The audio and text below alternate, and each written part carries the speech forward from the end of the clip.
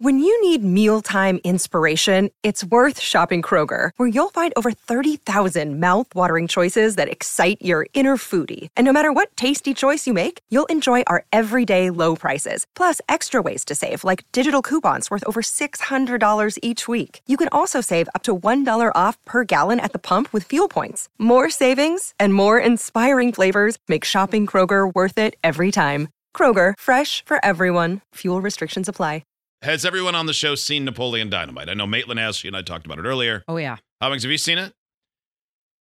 2004? Yes, but the only time that I saw it was on that bus trip back or to that casino that time. That it was just nothing but chaos. Everybody was yelling because they thought the movie was too slow. And so I don't think I've seen the whole thing.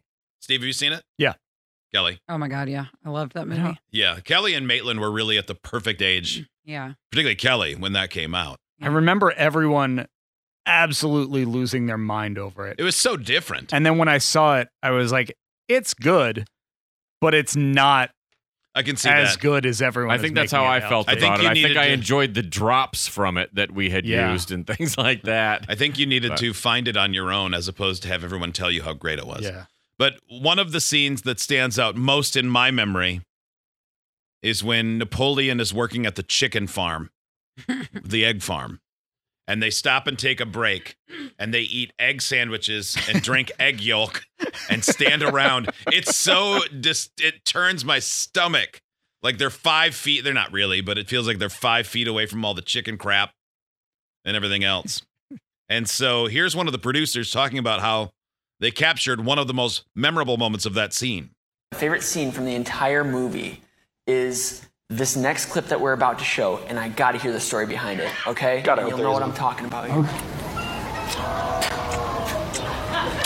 Over there, that creek, man, I found a couple of shells on the arrowhead.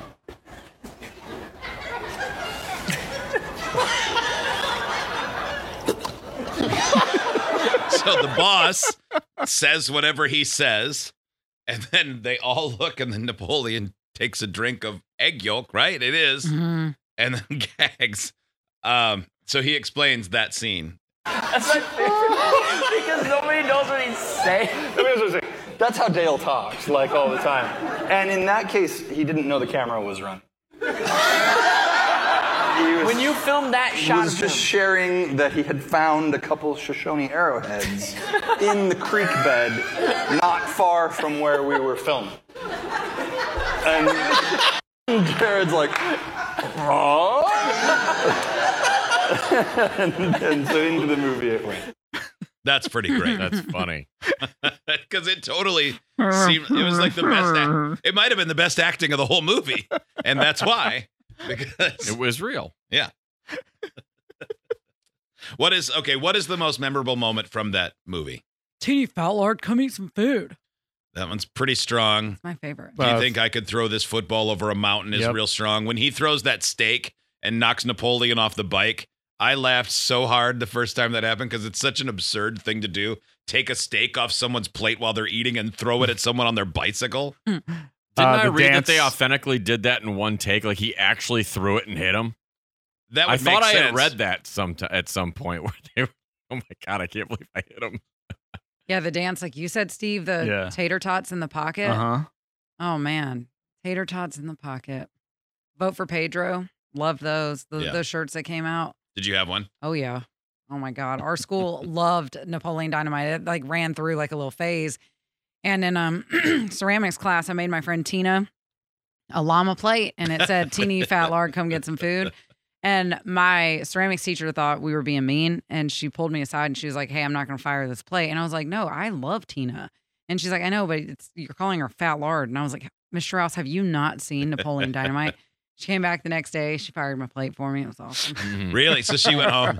You think she watched it or just did some research? I'm not sure. I think she went home and watched it. She was the type of art teacher that she was strict as ever, but she was cool.